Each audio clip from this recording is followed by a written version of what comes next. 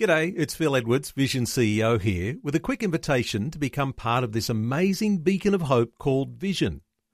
Together we can put our love into action to help people of all kinds build or rebuild their lives on the truth of God. Please consider the part you can play during our upcoming Visionathon appeal, remembering that it's your support that makes Vision possible, including this podcast. Rise and Shine with Robbo and Becky on Vision.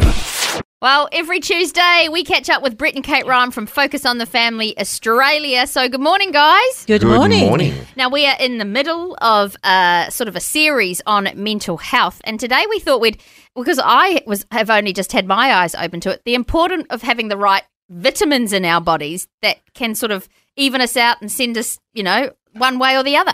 Absolutely. I found out the hard way. One time I was sitting at my desk and crying. I just burst into tears. And I'm looking outside and I'm going, why am I crying? And I cried for 2 hours. I thought, what is happening? It was so out of character. Yeah. I was very angry. For a couple of weeks, I just lost the plot everywhere. And I'm thinking, what is wrong? And so finally I went to the doctors and I said to her, look, I think I need a mental health plan. And she said, look, we can go down that path for sure, but let's look at the physical side first, the physiology of it. So I'm going to do some blood tests because she said there are vitamins and minerals that affect, of course, brain function. Right. And so I went, all right. So she checked out B12, iron, vitamin D, hormone levels, because at the time I was perimenopausal, thyroid, etc. All things that can cause your body to really get out of balance. And so she did that. And after, a period of about a week or so, she got back to me and she said, well, actually, everything is out of balance, not the hormones, but the vitamin B12, iron and D. And she said one of those can cause real upset and sadness and this real imbalance in your brain.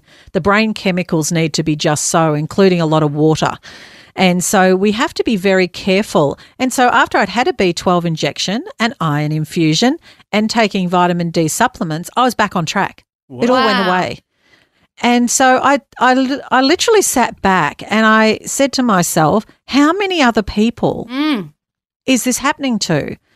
Where they wonder to themselves, why am I feeling this way? Let's face it, there are some people who struggle with genetic mental health disorders, like bipolar, which is passed down. It is a genetic thing. But there are those in normal everyday life where they struggle with, things that are going on in their life. It might be environmental, where it's very difficult. But I actually had nothing in my life that was causing a stress. It just came upon me. Yeah. And was very, very difficult and very distressing. And I was very fortunate. Brett was actually away at the time, but my mum came alongside me and said, let's get to the doctors because there's something not right. And then I had a doctor that had great insight. And I really want to encourage people that they go to their doctors and really talk it through. A good doctor. Now, even if your doctor isn't great, you can ask to have these tests. A lot of doctors will run blood panels, but they don't do B12 as part of it, so you need to ask for B12. And I know that now I need to have B12 injections every 3 months. Wow. Okay. Yep. Otherwise, my words start to get mixed. I get really flat. I want to cry. I get very, very tired because my brain doesn't have the level of B12 that it needs to function well. Wow. And so that's in my diary now. For every 3 months I have to go and get it. And in fact, I can share this because I'm 2 weeks over and Friday last week I started to feel like all I wanted to do was cry. And I said to Brett, oh no. And so I looked up in my diary and I was 2 weeks over. And I thought, isn't that amazing that our brains, That's amazing. when they get under a certain level, don't start, stop coping. Yeah. And so I went and had an injection and, I'm back on track. But it's extraordinary how finely tuned we are and how important it is for us to be proactive in our physical health and well-being because it affects our emotional well-being. I wouldn't have even thought B12 and how important it was.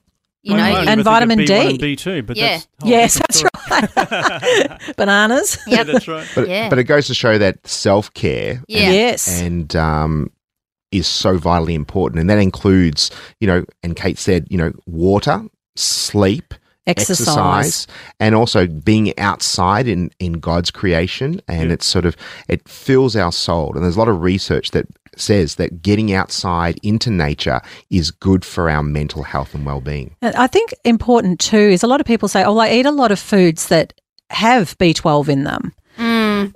And I thought that because I do. She said, do you eat these things? And I said, I do.